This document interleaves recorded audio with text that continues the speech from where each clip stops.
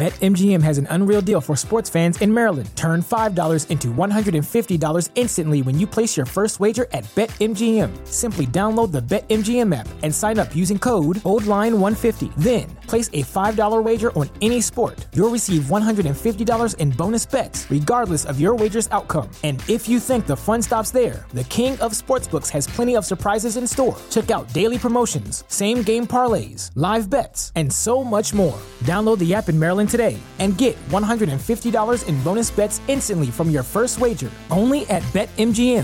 BetMGM and GameSense remind you to play responsibly. See BetMGM.com for terms. 21 plus only. Maryland only. New customer offer. Subject to eligibility requirements. Rewards are non-withdrawable bonus bets that expire in 7 days. From issuance, please play responsibly. For help, visit mdgamblinghelp.org or call 1-800-GAMBLER in partnership with MGM National Harbor. Promotional not available in Washington, D.C. Say goodbye to your credit card rewards. Greedy corporate mega stores, led by Walmart and Target, are pushing for a law in Congress to take away your hard-earned cash back and travel points to line their pockets. The Durbin-Marshall credit card bill would enact harmful credit card routing mandates that would end credit card rewards as we know it. If you love your credit card rewards, tell your lawmakers, hands off my rewards. Tell them to oppose the Durbin-Marshall credit card bill. Hello, everybody. I want to go back to December 27th, 2022, in a statement from the WWE Board of Directors. Although we welcome your participation in the launch of a strategic alternatives review process, it is also our unanimous view that your return to the company at this time, while government investigations into your conduct by the U.S. Attorney's Office and SEC are still pending and would not be prudent from a shareholder value perspective. This determination is based on a variety of factors, including non-public information the board has become aware of and the risks to the company and its shareholders of placing a greater spotlight on these issues. Welcome to the August 2nd edition of Pollock and Thurston, a very crazy day in the world of professional wrestling. And one of those days, Brandon, where pro wrestling does manage to reach out to the casual fans out there, because I see nonstop WWE headlines today. How are you? I'm good. How are you? This is clearly what W needs to do to reach out to the casual fans more often. This is it. This is it. To break more news in 10Q filings with the Securities and Exchanges Commission.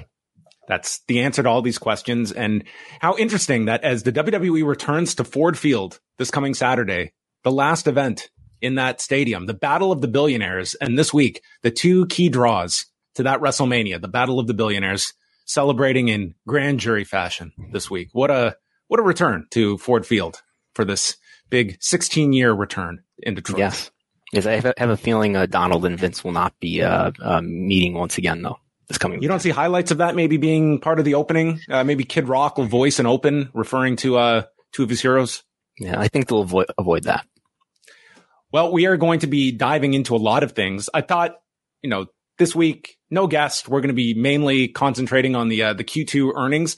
I think like the Q2 actual report is at least third down the list for us today, because correct me if I'm wrong, Brandon, when typically is the 10Q released in relation to the earnings report?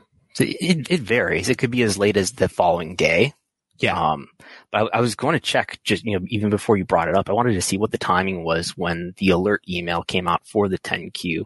And I am looking at it now. It was, let's see here, 7:31 a.m. is when that came out, apparently. So that was well before the call. That was an hour before the call, in fact. Correct.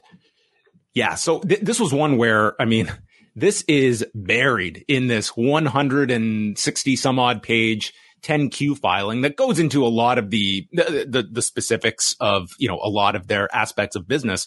But what jumps out here is on July 17th, 2023, federal law enforcement agents executed a search warrant and served a federal grand jury subpoena on Mr. McMahon. No charges have been brought in these investigations. The company has received voluntary and compulsory legal demands for documents, including from federal law enforcement and regulatory agencies concerning the investigation and related subject matters. And having just watched the Dark Side of the Ring episode where names were disputed, I am sure Vince Russo was reading this and stating, listen, they're subpoenaing Mr. McMahon. Vince McMahon is completely fine. Yes. We'll talk about that next week, I think. Next week. We cannot cover Bash at the Beach on today's show. There's just too much. So I'm looking at it, and there's 3 paragraphs that we're concerned with here. And 2 of those paragraphs, the one before and the one after, the one in the middle, those are not new paragraphs, I think. This discussion about the special committee of the board of directors that investigated the allegations of misconduct, yada, yada. And then the one at the bottom, the company received voluntary and compulsory legal demands for documents, including the federal law enforcement and regulatory agencies, yada, yada. I think this is stuff that's been out there for almost a year, if not more than a year now. But it's the paragraph in between about, law enforcement agents executing a search warrant and serving a federal grand jury subpoena on Mr. McMahon. That's the new information there. But I think all 3 of those, you can only guess sometimes with these SEC filings and how abstruse they are. But I think those 3 things are all related. I think this is concerning, the payments, the NDA payments that Vince made to, keep various women silent, following allegations of sexual misconduct, and the payments to Donald Trump, and that he made to the Trump Foundation in exchange for Trump's performance fees, performances in 2007 and 2009. Those benefited the company. They should have been recorded as company expenses. They were not. That's the big issue here. That's really motivating, that put everything in motion last year. So I think that's what's happening here. I don't think this is some new story, completely removed from the investigation of last year. Correct. Yeah. So as well, as this had been filed in the 10Q filing, there was an email sent out to members of the company, and this statement was also issued to CNBC. I'm sure some other media outlets got it as well. And this includes a statement from Vince McMahon regarding this latest news. Did you get it? Did you get the press release sent to you? No, I got someone in WWE who said, same. Have you got the Vince McMahon news? And I was like, which piece of Vince McMahon news? Because there's been multiples this morning. No, I don't think I'm on the internal emailing list. But if anyone wants to add me, you are more than welcome to, as you are with Brandon. Maybe we'll ask about that this weekend. But Vince McMahon wrote or issued the statement in 2022. WWE formed a special committee to review allegations of misconduct against me. That review was concluded in November of 2022 following an extensive investigation. Throughout this experience, I have always denied any intentional wrongdoing and continue to do so. I'm confident that the government's investigation will be resolved without any findings or wrongdoing. I am focused on completing the recovery process from my recent spinal surgery and on closing our transaction with Endeavor, which will create one of the preeminent global sports and entertainment brands. Nothing regarding a potential option on this story for a future Blumhouse dramatic series that could be in development. Vince McMahon versus the grand jury. But yes, no denies any intentional wrongdoing. There may have been some wrongdoing, but it was not intentional. Yeah. How many lawyers and PR people do you think looked this over before they said go with it? Not named Jerry McDivitt. So, I mean, the implication here is that, Vince didn't realize what he was, that he always denied any intentional wrongdoing. He didn't think there was anything wrong with, paying off women and having them sign NDAs for, alleged sexual misconduct. And maybe this speaks more to, Vince's moral standards, but in any case. Yeah. And then keeping it separate from company funds and, other allegations that have come out. I mean, just, what's the issue? What could be wrong with all this? And WWE made a comment too as part of this internal message. Do you have that? Can you read that? I have it. WWE, their comment was, "We believe this is a continuation of the investigation that commenced last summer. WWE has cooperated throughout and fully understands and respects the government's need for a complete process." Sounds similar to what Nick Khan said on the call itself, where he said that, they're going to cooperate, but they're not going to comment right now on any legal matter. No. And I mean, at this point, this was issued, as Brandon said, at about 7:30 this morning. I'm imagining most people were first finding out about this when one of the analysts on the call brought this up to Nick Khan and suddenly is referring to the July 17th subpoena. And I think a collective control F on July 17th was being typed in furiously on people's computers, and then realizing this thing way down there in this 10Q filing, which, I mean, had they released this 10Q 12 hours from now, I mean, this would have been, to to their credit, they got this 10Q out and it was at least brought up on the call. Not that you were going to get any substantive answer. But nonetheless, I'm like, this to me, overwhelmed any news coming out of this. The fact that Vince McMahon is on medical leave. I thought that was going to be the major takeaway from this call, confirming the recent spinal surgery that he had, about 2 weeks ago, and is going to be on medical leave for an indefinite period of time. And the fact as well, you look at this, and not to say one is connected with the other, but this subpoena was issued July 17th. And I believe the date they noted of the surgery was July the 20th or 21st. So this is happening within a several day period. Right. It reminds me of the steroid trial where I guess Vince had neck surgery. Is that right? During the trial. So he just happened to be appearing in the courtroom with the neck brace and all that. And Jerry McDivitt on Dark Side of the Ring stating how they celebrated the acquittal, and there's the reenactment of Vince McMahon taking off the neck brace and throwing it up into the air. Not to say there's anything connected with this, but people are naturally going to go to that. I mean, I don't doubt that Vince at his age and the bumps and the weightlifting that he's gone through in his life. Oh, no doubt. I don't doubt that he needs surgery that, he is reported to have had. I would be curious if this surgery that he needed is something that he's known he's needed for a long period of time versus, he just suffered a nerve issue like lifting, like this came out of the blue a month ago or something like that. You would think, given his regimen, that this is probably just, decades and decades of damage he has done to his back. But yeah, it does theoretically take Vince McMahon outside of whatever his day-to-day duties were, and comes at the time as this merger is still going through, and it just is kind of puts this spotlight right back on Vince McMahon and this return to the company that was unanimously voted against by the board of directors before Vince McMahon pretty much elbowed his way back into power in the company. And you can argue from the business sense that had Vince McMahon not been in this position, is this sale to Endeavor, does it happen? And certainly you could look, it would not be as lucrative given Ari Emanuel's desire to have Vince McMahon part of this and even upping his percentage in this TKO Holdings company as well. Like, you can debate certainly Vince McMahon's involvement here, but this is sort of playing out like here is the latest chapter of this story that is not seen its finality yet. Yeah, I mean, he was asked in the CNBC interview the morning that they announced the deal, he was asked whether, if not for the scandal, would this deal still have happened? And he said, oh yeah, definitely. I still would have explored strategic alternatives and all that. I find that dubious that I believe that he needed to, it certainly helped to, when he forced his way back into the company, to say, well, I'm coming back to help, make a merger or acquisition, transaction. So what do we believe about what he's been doing day to day? At least on the creative side, we have reports that he's involved remotely for the most part. He's only been at TV a couple times, but he's apparently making changes and participating in some way in creative remotely. He's recovering now. The legend with Vince McMahon is you're never sick. There's no such thing as sick. So I'm surprised that he would actually withdraw from work if that's what's really going to happen. In theory, he can't work and he can't work out at the moment. What is he doing all day? As there's a grand jury investigation going on for him. What a week. Yeah, maybe he'll read some books. Maybe he'll catch up on Succession. Who knows?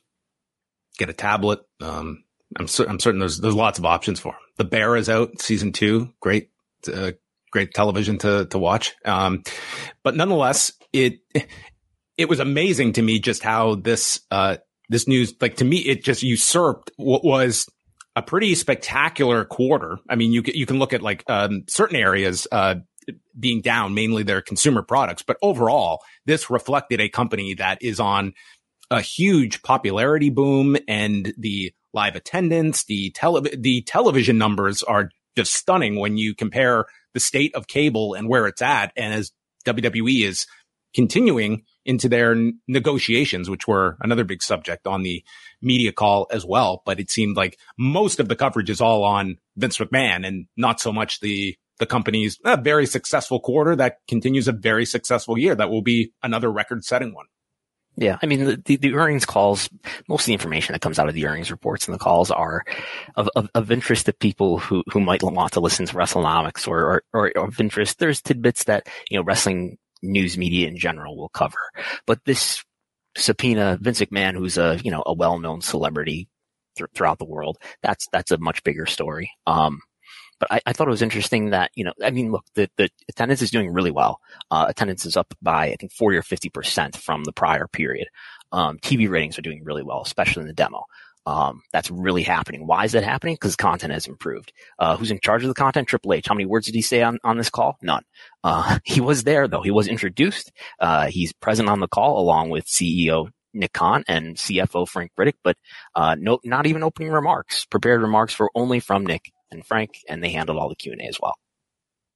Yeah, it was very much Paul Levesque in an even more subdued role than Vince McMahon used to be on these calls, where you wouldn't have even known that Paul Levesque was part of this call at all. But it was interesting to hear that as much as they are on this gigantic, I don't think there was one name drop of any one performer or anything like that. It was very much the WWE, and not assigning like even specific episodes, like the June 2nd SmackDown. That was one of the big ones of this quarter, which was the 1,000-day celebration for Roman Reigns. It's just very interesting, the fact that it was not so much crediting it to the creative or any of these characters that have caught fire or this long-term storytelling, all stuff that when it was the other side of the coin and they were being criticized over, and why can't you create new stars and such? Now they're doing it, and not so much assigning any of that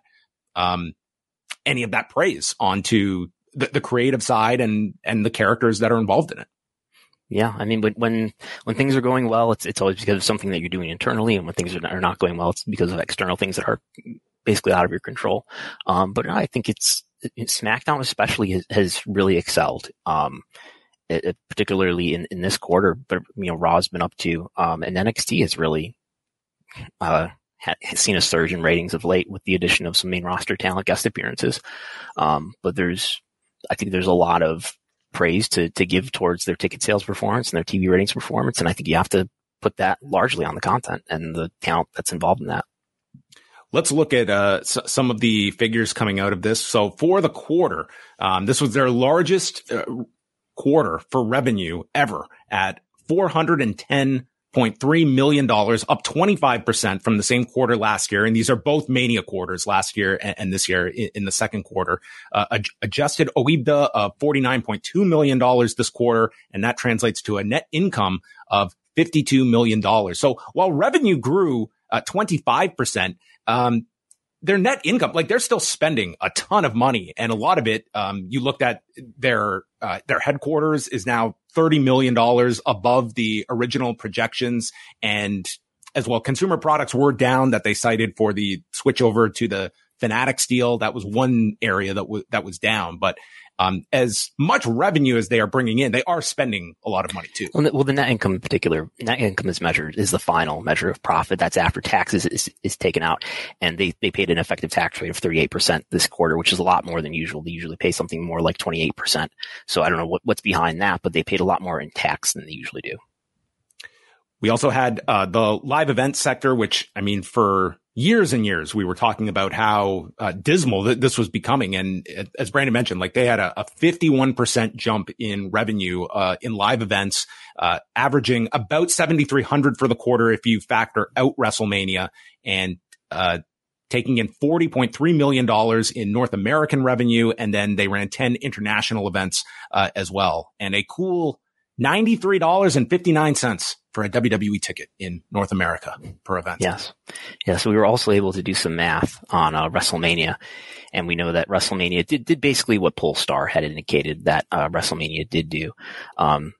Because they give us quarterly averages for the North American attendance, and because WrestleMania is such a big event and has such a high attendance, it really skews things. So each year they break out, here's the average with WrestleMania and here's the average without WrestleMania. The numbers are rounded to the nearest 100.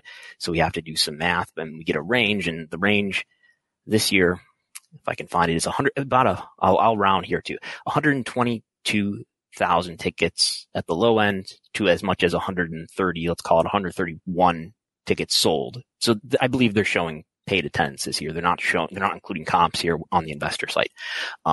So anyway, that comes out to in the middle about 126,000, and Polestar had it at 127,531, which is 63 the first night, 64 the second night. So that's, what they published here is consistent with what Polestar had. Polestar's probably getting it from an actual ticket audit, like the gate receipts. So it is what you would think it would be based on those Polestar numbers. But wait a minute, I tuned into WrestleMania, and that's not the number they gave me on the broadcast. Mm-hmm. It was a rounding error, right? Where they 161,892. It includes ticket takers and ushers and all of the talent and every person there. All of those people, maybe even some empty suites or something like that. But yeah.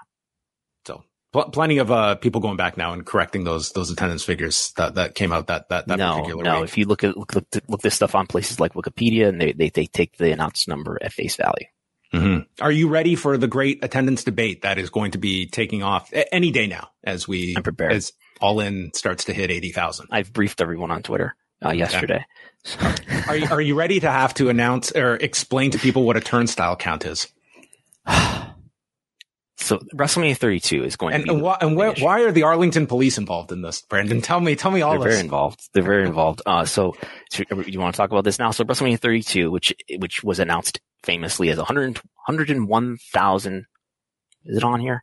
101,763 was the announced attendance for that 2016 WrestleMania. The one was that's the one main event by Roman Reigns and an Undertaker who's staggering around the ring, barely able to bump his feet. This was Reigns and Hunter in the. You're right. That's right. I'm sorry. That's right. That was the following year, I think, or maybe even 18. Anyway, that's right. Okay, and this is the Shane McMahon jumping off the cell. So anyway, that was the big one that they're pushing to be 100,000, and that's what they announced.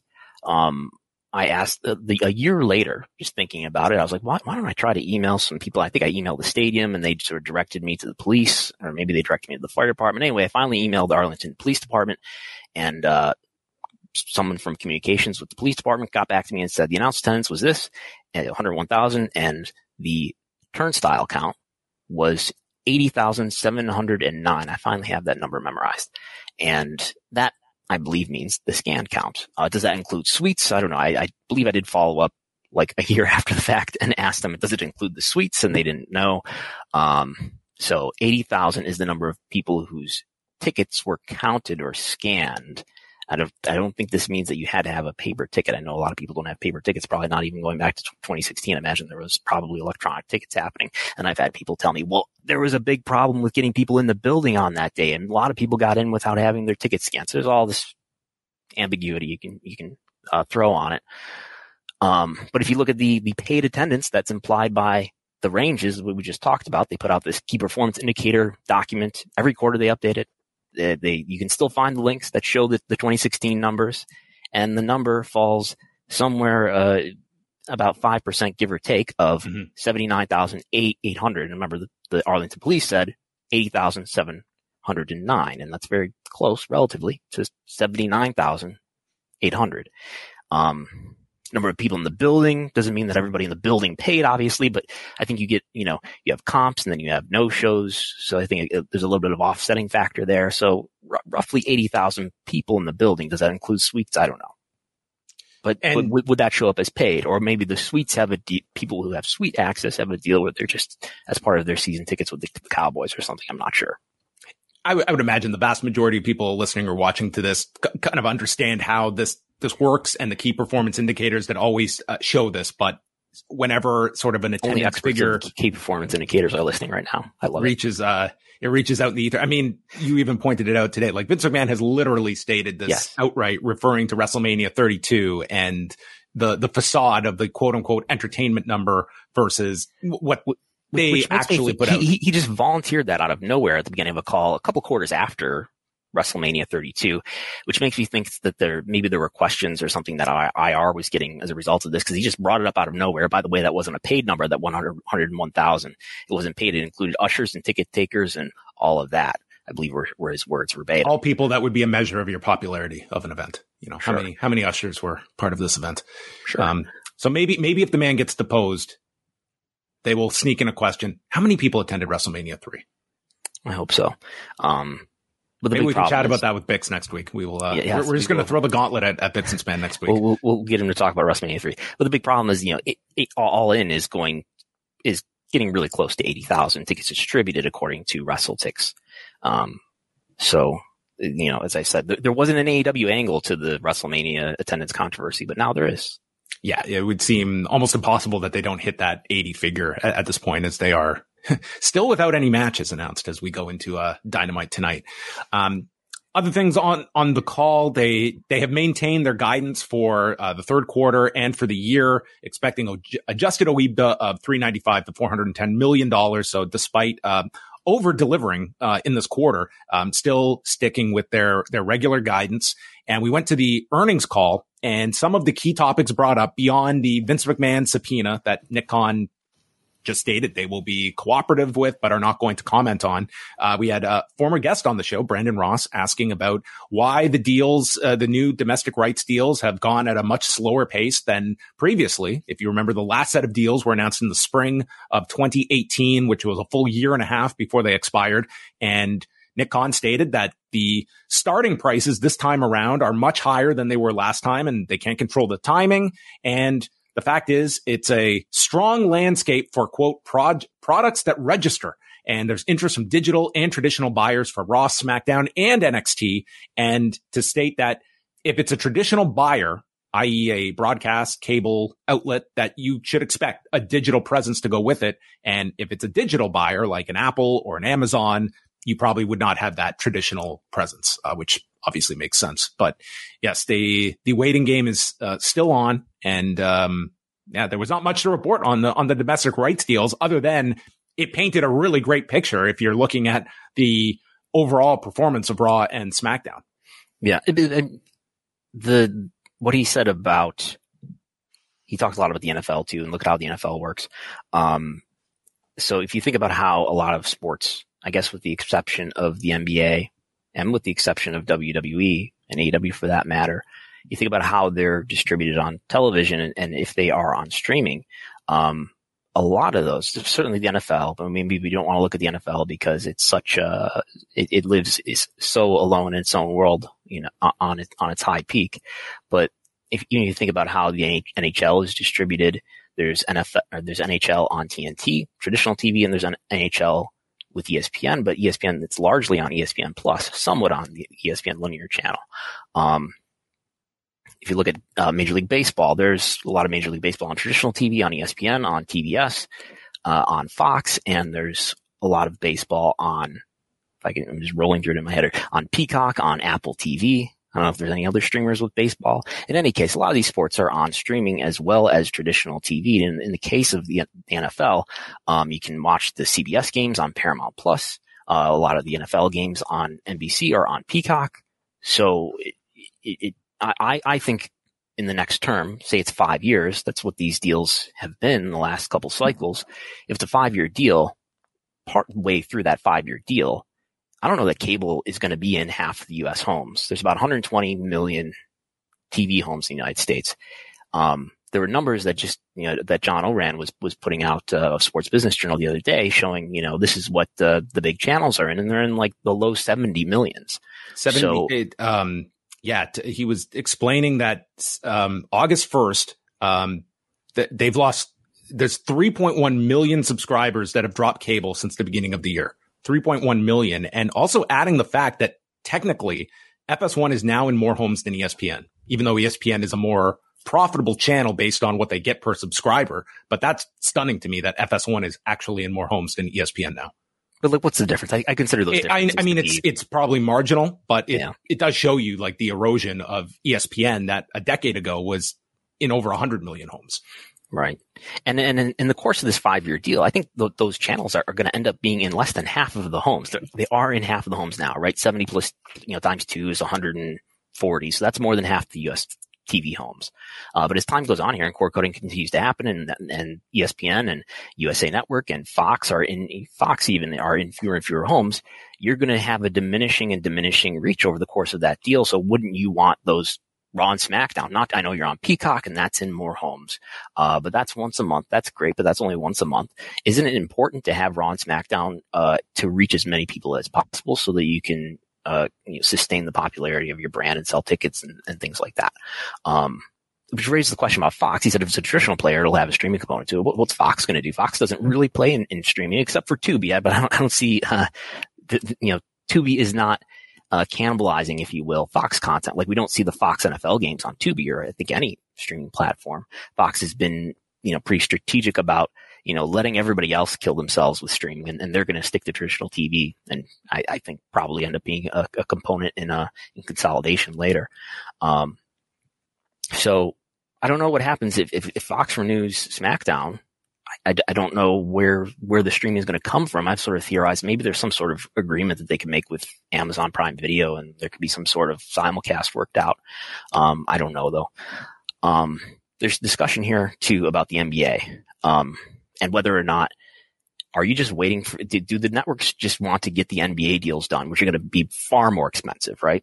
And the content is a lot more popular and valuable. So are we just waiting for the NBA deals to be done so that the networks can be comfortable with their scheduling and with their finances to decide what they're going to do with you?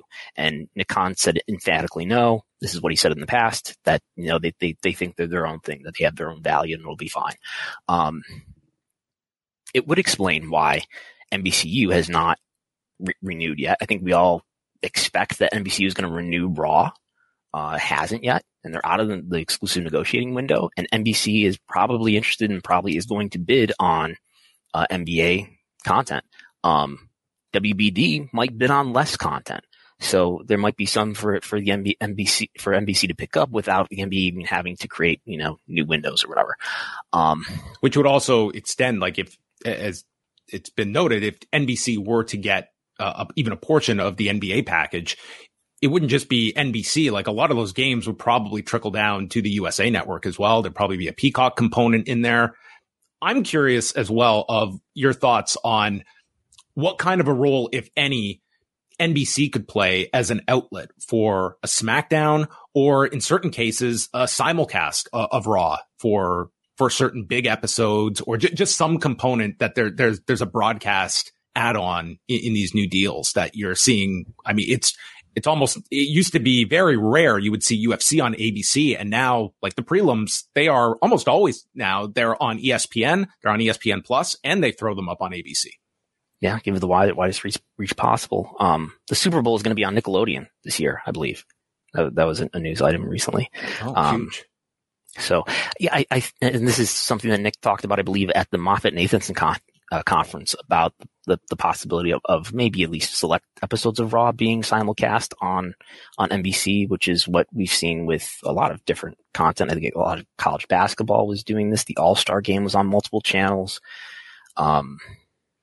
There's other stuff that this has been done with too, just to give it the widest reach possible, I guess. And I could see it happening on select occasions. I find it hard to imagine WWE having a regular home on an NBC broadcast. I don't know about SmackDown. I'd have to look at TV schedules to see like what does everybody have on Friday, but SmackDown could be on any night, I suppose. We can move to any night. We have an audience that moves without any resistance. That's been a big selling feature for SmackDown. The point with NBC, like we know what the ESPN airs NBA, not NBC, the NBA with we know TNT is airing NBA during the season Tuesday, Thursday, right? And is ESPN doing Monday, Wednesday? So, I mean, what's likely to happen here? Maybe TNT gives up some of their games or one of their entire nights or something like that. I guess that would open up Tuesday and Thursday. You would still have, Monday open if it's all going to be on USA, let's say, I don't know. You'd still have Monday open. I would think that would be your preference, is to have, let your really popular WWE Raw content, win on Monday, which it is right now. It's been number one on multiple weeks lately overall. So win on cable on Monday, and then have the NBA on some other nights. So, I would have to think though, if you're NBCU, maybe you're open to shifting things around. And Nick has even said, that he's not opposed to moving Raw away from Monday. Hard to imagine that after, since 1993 though. Yeah. So he also, once again, voiced his support for the Writers Guild and the Screen Actors Guild, and happy to hear that talks are resuming this Friday. They're very happy for them, and adding that in, maybe Nick Khan and Seth Rollins, they're rooting for the actors. Sure, absolutely. Right. With their words, they are. Yes. If I was on this call, my follow-up would have been, why? Why are you supporting? Seriously, like from a pure economic standpoint, would it not favor WWE that these unions are at odds with the studios for months and months to come? Doesn't that absolutely up your value in the short term? They're rooting for them because they want to have good relationships with people. I think it would be the most realistic answer. I don't know if they would say that, but I think definitely the more here in WWE, we love unions. We are pro-union. Well, I don't go that far. But the longer that this goes on and the more every other form of content or scripted content is affected. I mean, that makes WWE more valuable. It was also brought up the fact that, despite the investigation into Vince McMahon ending last November, there are still expenses that have been incurred that have bled into this year, with $7.1 million paid out throughout the first 6 months of the year, and that Vince McMahon has agreed to review and reimburse the company for all reasonable costs incurred, and thus far has paid $17.4 million towards this investigation. That I would love to know what the grand total of this investigation is by the end, that the millions and millions that have been put into this investigation. Yeah, I was slightly surprised to find out that they were still incurring costs from that. There was disclosure too in the 10Q about the payments that they're still making, which are, I guess, periodic installment payments that they're making towards the NDAs themselves. So that continues that. Do you want to speak at all about your understanding of like the Fanatics deal and how this impacts their consumer products division? Like this was one area that was down this particular year, and Curry Baker did bring this up on the call as well. I don't have a lot to say about it, just other than we know that Fanatics is basically taking care of their e-commerce business, which is something that used to be in-house for them. There's less revenue now because of that. I imagine because WWE is now getting a license, some sort of licensing compensation from Fanatics, who's selling the merchandise themselves, and is also taking a lot of the cost, I would think. BetMGM has an unreal deal for sports fans in Maryland. Turn $5 into $150 instantly when you place your first wager at BetMGM. Simply download the BetMGM app and sign up using code OldLine150. Then, place a $5 wager on any sport. You'll receive $150 in bonus bets, regardless of your wager's outcome. And if you think the fun stops there, the king of sportsbooks has plenty of surprises in store. Check out daily promotions, same-game parlays, live bets, and so much more. Download the app in Maryland today and get $150 in bonus bets instantly from your first wager. Only at BetMGM. BetMGM and GameSense remind you to play responsibly. See BetMGM.com for terms. 21 plus only. Maryland only. New customer offer. Subject to eligibility requirements. Rewards are non-withdrawable bonus bets that expire in 7 days. From issuance, please play responsibly. For help, visit mdgamblinghelp.org or call 1-800-GAMBLER in partnership with MGM National Harbor. Promotional not available in Washington, D.C. Say goodbye to your credit card rewards. Greedy corporate mega stores, led by Walmart and Target, are pushing for a law in Congress to take away your hard-earned cash back and travel points to line their pockets. The Durbin-Marshall credit card bill would enact harmful credit card routing mandates that would end credit card rewards as we know it. If you love your credit card rewards, tell your lawmakers, hands off my rewards. Tell them to oppose the Durbin-Marshall credit card bill. Let's move on to a couple of other topics, because there's quite a lot that is going on. The Elite have re-signed with AEW, and that includes Kenny Omega, the Young Bucks, and Hangman Page. And I guess AEW, they figured, man, we're gonna own the news cycle on Wednesday with this announcement. And it went out. There was a story up on SI.com from Justin Barrasso with comments from Tony Khan. And we know that Barry Bloom had been representing Kenny Omega and the Young Bucks. I don't know if he represents Hangman Page in these negotiations, but they presented them here as a collective re-signing multi-year deals that they did not specify the length of. And I would think that most were kind of hedging their bets that these four would stay, but they were very interesting pieces, given what they would mean by shaking things up and what this would have meant to AEW to lose, I would say, any of these performers, much less all four of them. But we did have the Boston promo a few weeks ago with Kenny Omega alluding to the fact wherever we go, we will be sticking together. And given the ages of Kenny Omega and even the Young Bucks, certainly you wonder if this was the last opportunity they would have to go for a sustained WWE run, if that was something they're looking at. Like Kenny Omega, he's 39, so you peg him into his early 40s by the time this deal is up. Not necessarily that he would be done by that point, but I think it certainly lessens. Like if there was a time, if he really wanted to explore a WWE run, this seemed to be the opportunity to do so. Yeah, I mean, it's the name of the company is All Elite Wrestling. And it was named that because of the Elite, which was a brand that they sort of made as a spinoff away from the Bullet Club at the time. But it would be a shot to your brand if you lost the people whose brand was, the company was literally built on. So do you think some of that was lost when Cody left, in hindsight, that there was a piece of the company that people associated, like here was lost one of the EVPs. Yeah. You lost one of the EVPs. And I think at the time it was this idea that, well, look, it's such a deep roster and it's not like we saw the immediate effects, but we certainly did with his move to WWE. And I think now that you look back, to me, it was a real sizable one, and we'll never know what it would mean if these four left, like that certain kind of heartbeat of the company that they represent.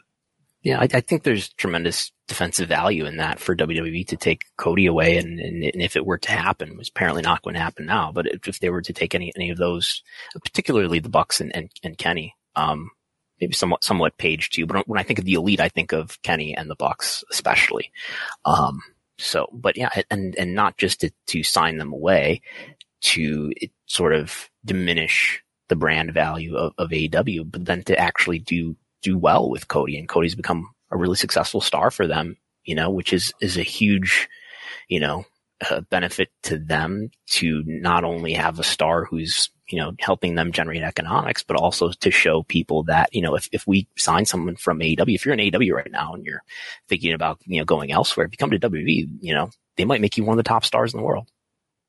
Yeah. I think this was, it was a big signing for AEW. Like it clears up like that big question mark that would be kind of hovering over them throughout the rest of the year of what the status would be of the Elite, and they get them all locked up for several years. Like that's a great re-signing for them from just a public relations standpoint, as well on all of that. And whatever is going on between them and Punk is apparently not enough of an issue to keep them from re-signing. Yeah, which I mean is, to me, at the very least, it opens the door that you would think that in these negotiations, like what is is this just going to be business as usual and we're going to continue on sort of let's kind of equal footing on. When is the match happening? Was that in the contract? Well, maybe that was on page 140 of the AEW 10Q filing of when it would be coming back. There is a rumor, I'm hoping you can confirm, Brandon. There is an event taking place on August 27th at Wembley Stadium that AEW is promoting. No matches that we can talk about yet, but it is scheduled to be on pay-per-view per the reporting of several, including yourself, Brandon. What have you found out about where people can watch this event on August 27th? At least in the U.S., and it'll be available internationally too on ppv.com, which you may be more familiar with. This is a digital pay-per-view carrier, which is owned by In Demand. But anyway, this is going to be on DirecTV. It's going to be on In Demand. So those are probably the two biggest pay-per-view carriers. I think In Demand provides pay-per-view for I want to say the vast majority of U.S. cable. And DirecTV is the biggest satellite provider. Pretty sure they're bigger than Dish. So this is going to be on. What's as a naive Canadian, what was the relationship of like Comcast and In Demand? Is one servicing the other? Like, I just don't know how that works. I believe Comcast, Charter, and another big cable operator co-own In Demand. Okay. So if it's on In Demand, it's going to be on all of those carriers as well. Basically, if you're on In Demand, you're on pay-per-view, I think is right. Sort of, shorthand. So it's going to be on pay-per-view. Does that mean it's only going to be on pay-per-view, exclusively on pay-per-view? Probably, but who knows? It could, we can't completely rule out that it won't be, somewhere else, because we know, WWE is going to be on pay-per-view on DirecTV. When I asked DirecTV, they did let me know that SummerSlam would also be available on DirecTV. So still on pay-per-view, premium live events. But if they were to come out and announce this is going to stream live on Max on August 27th, do you think there would be a percentage of fans greater, let's say, than 10% that would be very nervous about streaming this on Max when Max does not have a history of live sports, that there would be at least, much like that first WrestleMania on the WWE network, where they still did like a large amount of buys because of people's lack of confidence that, man, I don't want to have streaming problems for this big show, and I'm just going to buy it on pay-per-view. Yeah, I think you would still have a lot of people ordering it through pay-per-view, either because they just, don't want to go through whatever they would have to go through to set up Max, and maybe they don't have the streaming devices set up to make it happen, or whatever. But I don't think that's going to happen. I would be surprised if by the time Dynamite is over that we don't know that this is going to be, if it's not messaged clearly enough, that this is going to be a pay-per-view, an exclusive pay-per-view. I think there's reports or speculation out there, right, that we expect matches to be announced tonight as well.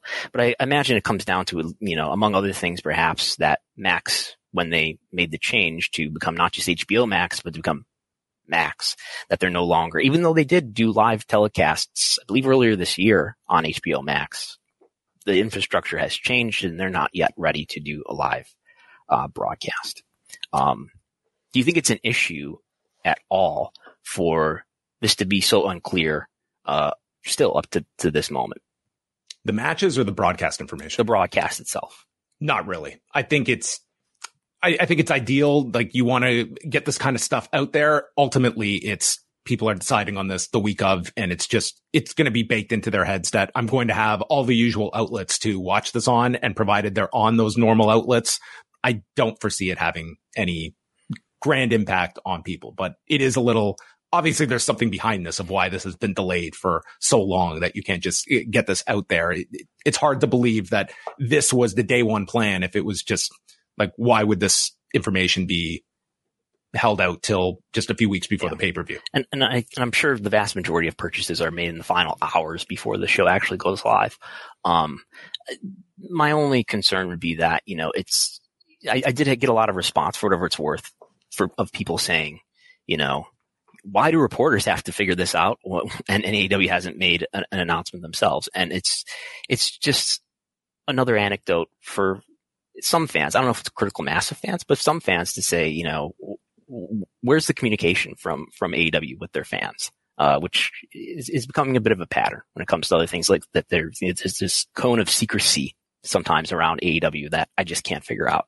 Listen, there's certain things that the company is not going to be able to beat reporters to. This is one, no offense, but this is one, like, they should have been on, like, it shouldn't have been yourself or a Dave Meltzer being the first ones to get this information out. Like, this is stuff that to me is controllable in your own sphere.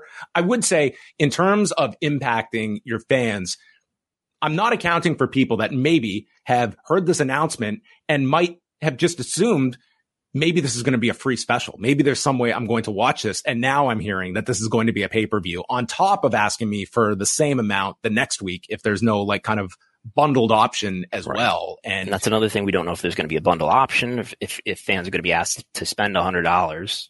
That aspect, like, if this is a paper, like, that is a tough ask for people, no matter what your lineups are on back-to-back weekends. And granted, there are certainly your fans that will just buy both. But there are plenty, I think, that will choose between the two. Like, that's a really tough turnaround, 7 days between pay-per-views, no matter what you have planned for the two. Yeah. And just to be clear where this is available, it's going to be DirecTV In Demand, which basically, if you have cable, you probably have it. And ppv.com, which is for international regions, including Canada, UK, Australia, Ireland, I think. and New Zealand, basically the big English language countries. And I have asked Fight, but have not heard back yet. Fight usually carries it internationally. And we don't know about Bleacher Report. Andrew Zarin has previously reported that it will be available in the U.S. digitally on Bleacher Report. Okay. I wanted to quickly chat about some ratings notes just from the last couple of days. Going back to Saturday, Collision this past weekend with FTR against Adam Cole and MJF did 739,000 viewers and a 0.27 in the 18 to 49 demographic. So viewership was up 20% from the previous week. Demo up 49%. And this was going up against the UFC 291 prelims. I believe there was women's soccer as well that was airing. You have Major League Baseball. And as Brandon has the quarter hours for, I mean, if this was not your confirmation that Adam Cole and MJF are the hot act in the company and a big growth period for those final 2 quarters where the tag match took place. I know this doesn't eclipse the premiere, but for me, this was the most impressive number that Collision has drawn, not having the advantage of being the first show. I thought this was a great number considering the competition, the growth for your main event, and overall to pull a 0.27 on Saturday night. I think it ups your ability of what you forecast the ceiling to be for a well-promoted edition of Collision. Yeah, it was definitely the most surprising for it to be that high. I was shocked. Yeah, I guess it speaks to, you look at the quarter hours, that main event did very well. You had CM Punk appearing. That helps. His quarter hour didn't jump massively, but it did fine, I think. But do you find now with the quarter, I know you've always kind of been, you kind of look at the quarter hours, there's meticulously coding the conditional formatting. Yes. You should be. But I think that as we're seeing with MJF and Adam Cole, we saw with the Judgment Day on Monday, we certainly get that evidence from the Bloodline. You are seeing big changes with these acts that are connecting that the quarter hours correlate to. This almost feels like a bygone era where we saw this level of change among quarters based on who was there, because for a long time, the dips and increases were, nothing you could, I think you had to kind of go out of your way to try and draw conclusions over. Yeah, my intuition is I completely agree with you that, and I don't know if my ability to analyze them has gotten sharper a little bit in recent months or but I think that's right that, so I've been reporting quarter hours pretty consistently since early 2022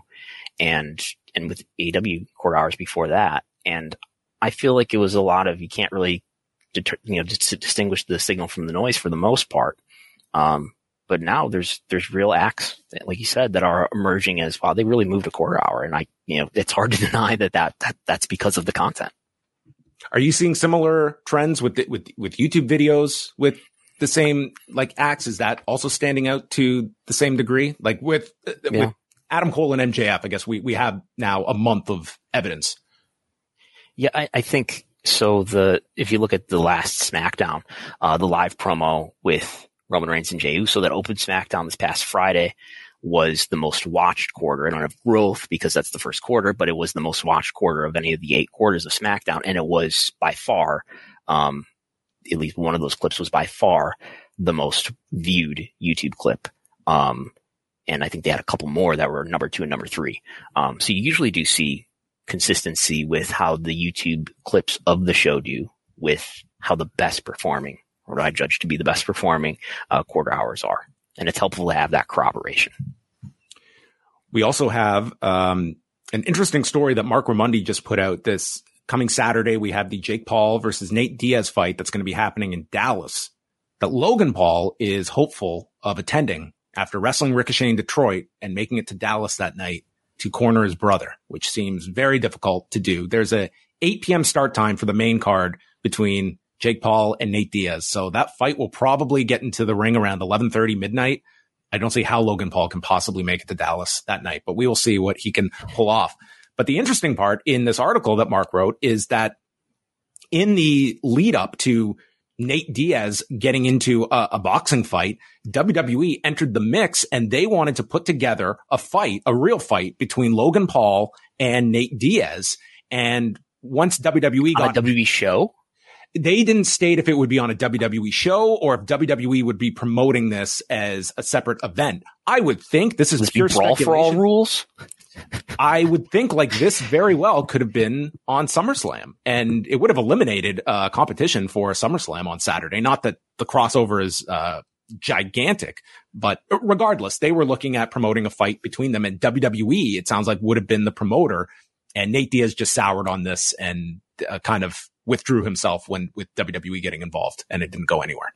I wouldn't be surprised to see TKO when that merger is completed. And we didn't really get any hints of a timeline, other than second half of the year. We're in the second half of the year. But I wouldn't be surprised to see TKO get involved in boxing. There was a conference talk, I think one of the last ones before Stephanie left, about, and Nick talking generally about sports and sort of talking about how, boxing is something that they might be interested in. I can't imagine a shoot fight on a W show in this era, right? This is like, I have to think back to like Butterbean and Mike Barton, Bart Gunn. We're not getting Ronda Rousey and Shayna Baszler in that's not going to be a real shoot fight this coming Saturday. Here's the line. This is from Mark Ramundi's piece that you can read on ESPN.com. So Zach Rosenfield, who is the representative for Nate Diaz, said there was a very interesting and attractive offer on the table for Diaz to fight Logan Paul, but WWE got involved and Diaz soured on the idea. Logan has become a top attraction for the pro wrestling company, and former WWE CEO Stephanie McMahon said at a summit last year that the promotion was interested in getting into boxing. That's what I'm talking about, yeah. Quote, the WWE came in and then they wanted to take over the whole thing, Diaz told ESPN. And I'm like, I just got out of the UFC. Why am I going to go sign with WWE? I fight for real. I'm not going to be doing a real fight on a WWE card or no funny shit like that. Logan said he heard that was one of Diaz's reasons for not being interested any longer, calling it a weak cop-out. Yeah. I mean, there's a real branding problem there. I don't know if it's a great idea in this point to try to mix those things. And it's not like the Brawl for All was a success. And it's not like the Butterbean and Bart Gunn fight is thought well of. And I think that's, and it does speak to the confusion that I think that would create. Like, it sounds like from all indications, this would be a real fight, but this is a WWE promoted event, it does. And how's the crowd going to receive that? I mean, is it going to be along the lines of the musical acts that we've seen that people have not responded positively to, or would they get into it because Logan Paul is someone they know? Yeah, I really don't know how that would go down. If you were to embed it into, say, a SummerSlam event, like here we have 7 wrestling matches and then this in the middle, I do think it would be a weird fit. Like, it seems like there's a risk of creating ambiguity around, well, maybe some ththings are a shoot here. And if you're UFC, you definitely don't want that with the company that you're merging with. That definitely, the matches are work. I think it's one of the things we talked about with this merger is there definitely can be cooperation and a lot of synergy between these two companies, but in terms of on-screen co-promotion, I think that has to be done carefully. It does, though, inform you of WWE open to this idea for Logan Paul.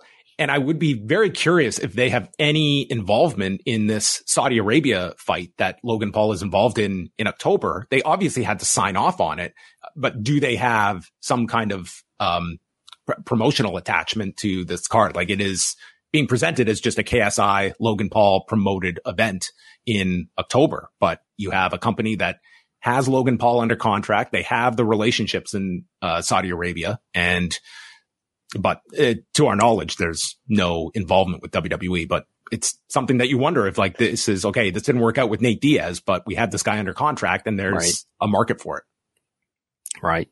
It's something that you could see happening on a Saudi show where a lot of definitely weird things happen. And they're running, like, that Logan Paul show is October 14th. So that's about 3 weeks before WWE's return to Saudi Arabia. So those are happening in pretty close proximity to one another later this year.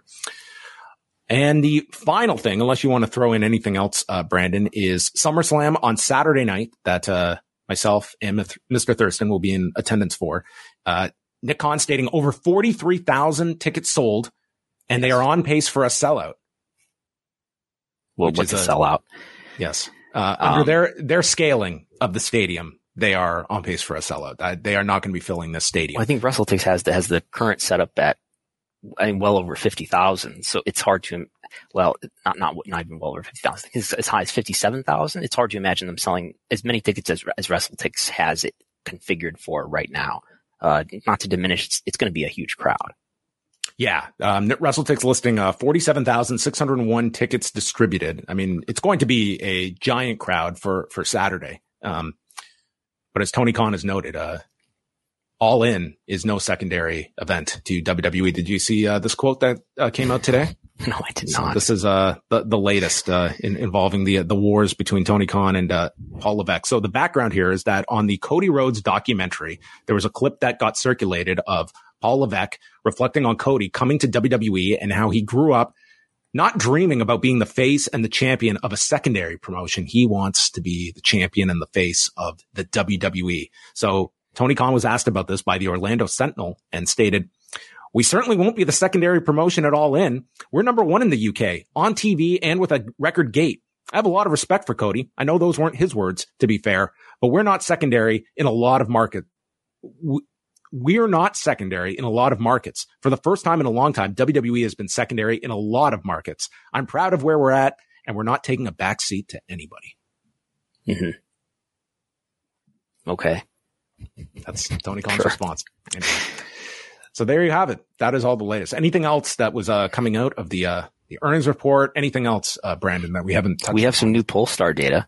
We can tell you what the gate was, according to Polestar, what the gate was for Money in the Bank and for the SmackDown the prior night, which have been described by WWE and I believe by Paul Levesque as well as the highest grossing arena event in WWE's history. I would add that that's not adjusting for inflation, but we do have $3.3 million for, that's US, and 2.6 pounds sterling is the foreign currency. $3.3 million for Money in the Bank. And the night before, what has been called the highest grossing SmackDown ever, $1.8 million. Yeah. We also have the pretty much immediate sellout for Survivor Series at the Allstate Arena. That's the week in Chicago that AEW is running the typical Thanksgiving Eve Dynamite. And then WWE has the Allstate Arena booked Friday for SmackDown and Saturday for Survivor Series. And the fact that Survivor Series was an instant sellout, that's going to be an enormous gate that they are going to have to close out the year. Yeah, it's good week to, if you want to spend your Thanksgiving in Chicago. Just watch wrestling every single night of the week in Chicago. Let's go to a few super chats here. Let's go to Jake here, who asks, do we know who now is running WWE talent relations? That's technically still under the purview of Paul Levesque. Yes. I think that, that would be consistent with the press release that was put out about a year ago when Vince resigned, is that he is, whoever is, he wasn't dropping any titles. He was just taking on additional duties. Whoever might be the next person down from him, he's overseeing that person. Who would that be? Because Mark Carrano's gone. Mark Carrano's gone, but William Regal is back. He's probably very much involved. They are doing tryouts this week in Detroit. So I'm certain that, they probably have Regal involved with that and, their regular, scouting team of such, but I don't, because what's his name is also gone. The person they had hired from the UFC, who was he was running like the PI, and James Kimball. James Kimball, yes, he just left under unknown circumstances. Yes, yeah. They didn't go. They did not elaborate too much on his departure from the company, but that's the talent relations picture as well. We got a question here asking our thoughts on literally every wrestler under the roster. We always appreciate the super chat, but we're not going through that whole list. Sorry, Richard. And but thank you for your patronage. Thank you for the super chat. We have a very, very busy weekend coming up. The biggest news, though, and I did bury the lead, is that the last time I was on here with Brandon, he was very grim on his hopes in the G1 Climax pool. And ladies and gentlemen, as of this recording, Brandon has jumped up. He is in second place. I saw among this. the post wrestling grouping. I am not in second place. I am far from it, but Brandon is within striking distance. You might end up winning this entire pool, Brandon. And do we get points? Do the points end after the regular block matches? And I believe it only covers from there. I think it's only the round robin portion that is covered, which will be wrapping up over this next week. Yes. Okay. Are you following any G1? Or somewhat. I haven't watched much in the last week or two. Yeah. This morning was not a viewing that I was going to sneak in with everything that was going on. Nor will I probably this weekend, because I'm off to Detroit, as will Brandon. You're getting in on Saturday? I'm leaving Friday morning. Oh, so Friday. I'll be there Friday night. Okay. Great. Well, we will meet up with you. Do you want to go to Game Changer with us? I wouldn't be opposed. We could negotiate this and have, deep conversations offline, perhaps. Yeah, we could, Brandon and I will be the two people at the back of Harpo's, and we'll be, counting heads and, then going to the ticket office. We're really fun guys to hang out with at wrestling events, as Brandon can attest to at, Forbidden Yes, we'll be taking notes. Yeah, I'll be quiet. I'll get in my 5 words throughout the 5 hours. All right. Thanks to everyone for tuning in. It was a very busy one. Wei Ting and I are back tonight for Rewinded Dynamite. We'll be live on this channel at 10 p.m. Eastern time, chatting about that. And then over at postwrestlingcafe.com, it's our doubleheader tonight, as we will be jumping on to chat about Bash at the Beach 2000 on Dark Side of the Ring.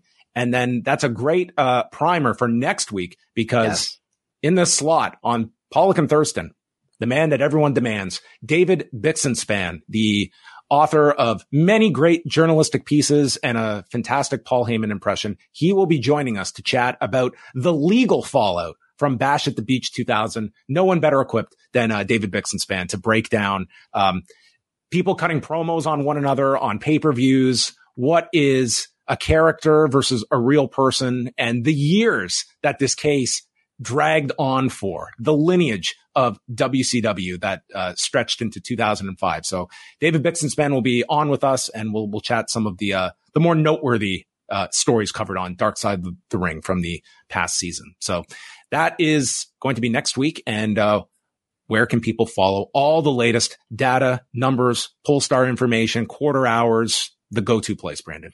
You can go to WrestleNomics.com or patreon.com/WrestleNomics. I have my report on the Vince story and the subpoena and all that is for free for everybody right now on WrestleNomics.com. And I've also written up a report on the WWE earnings that is up there for subscribers as well. Beginning TV ratings reports are out there, all that stuff at patreon.com/WrestleNomics. All right. You can go check out all of that. And we will be speaking with you later on tonight on the post-wrestling side. And Brandon and I are off to Detroit this weekend for SummerSlam coverage. And maybe we'll see a legit fight between Ronda Rousey and Shayna Baszler. Who knows what will happen? That is it for us. Thank you for tuning in to Pollock and Thurston. BetMGM has an unreal deal for sports fans in Maryland. Turn $5 into $150 instantly when you place your first wager at BetMGM. Simply download the BetMGM app and sign up using code OldLine150. Then, place a $5 wager on any sport. You'll receive $150 in bonus bets, regardless of your wager's outcome. And if you think the fun stops there, the king of sportsbooks has plenty of surprises in store. Check out daily promotions, same-game parlays, live bets, and so much more. Download the app in Maryland today and get $150 in bonus bets instantly from your first wager, only at BetMGM. BetMGM and GameSense remind you to play responsibly. See BetMGM.com for terms. 21 plus only. Maryland only. New customer offer. Subject to eligibility requirements. Rewards are non-withdrawable bonus bets that expire in 7 days. From issuance, please play responsibly. For help, visit mdgamblinghelp.org or call 1-800-GAMBLER in partnership with MGM National Harbor. Promotional not available in Washington, D.C. Say goodbye to your credit card rewards. Greedy corporate mega stores, led by Walmart and Target, are pushing for a law in Congress to take away your hard-earned cash back and travel points to line their pockets. The Durbin-Marshall credit card bill would enact harmful credit card routing mandates that would end credit card rewards as we know it. If you love your credit card rewards, tell your lawmakers, hands off my rewards. Tell them to oppose the Durbin-Marshall credit card bill.